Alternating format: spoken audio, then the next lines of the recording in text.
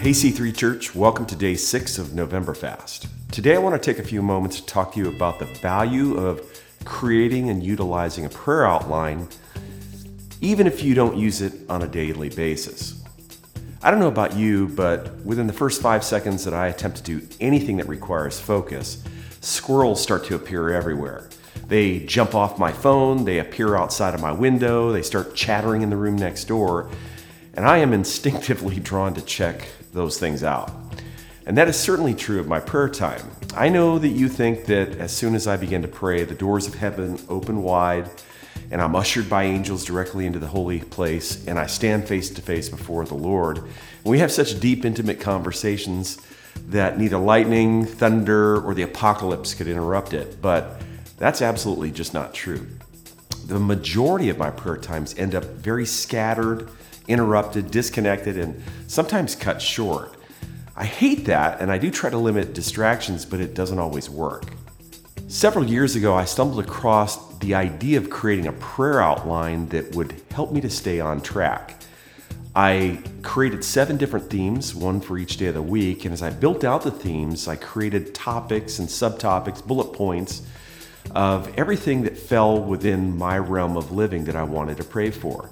Try to identify every area and sub-area, and from there build the list out of people, desired situations, and outcomes that fell underneath those categories.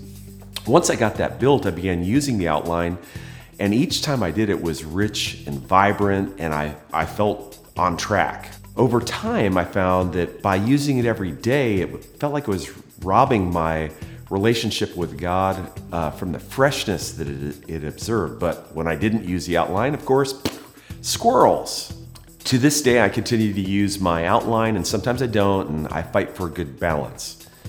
Through the years, these lists have developed. Some things desired have been achieved and crossed off, although they've been left on the list as a reminder of God's faithfulness. And they allow me to give Him thanks for things I would have otherwise forgotten. There's been some new things added to the list, naturally. There's been some unexpected things removed because they are no longer within play.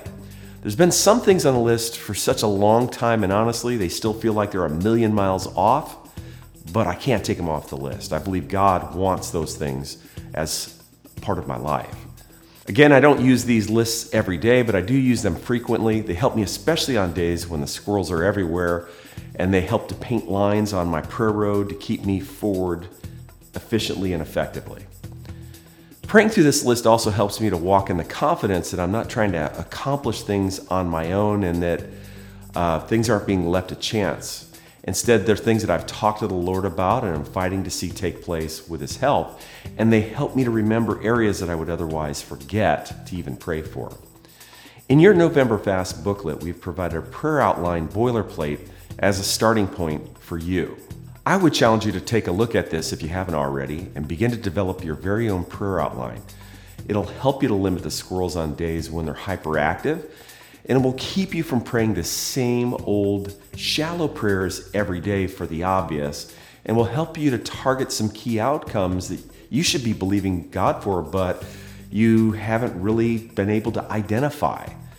And it will help you to identify some key outcomes that you're believing God for that need to be hacked out of the mountainside with a chisel of prayer. And some things come just that way. Now, if you have children that are still in your home, I'd recommend you putting together an abbreviated version of this prayer outline for the whole family.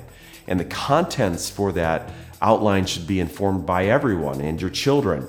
And you can use that to pray with them. You're going to find it'll help unify them in prayer. It'll provide some discipleship opportunities as you talk about the things on the list. It's going to give you the opportunity to celebrate as a family when God brings those answers to prayer. If you feel like your prayer time often turns into this aimless wander through the woods, I recommend that you give a prayer outline a shot. Well, thanks for tuning in, and I look forward to hopefully seeing you soon.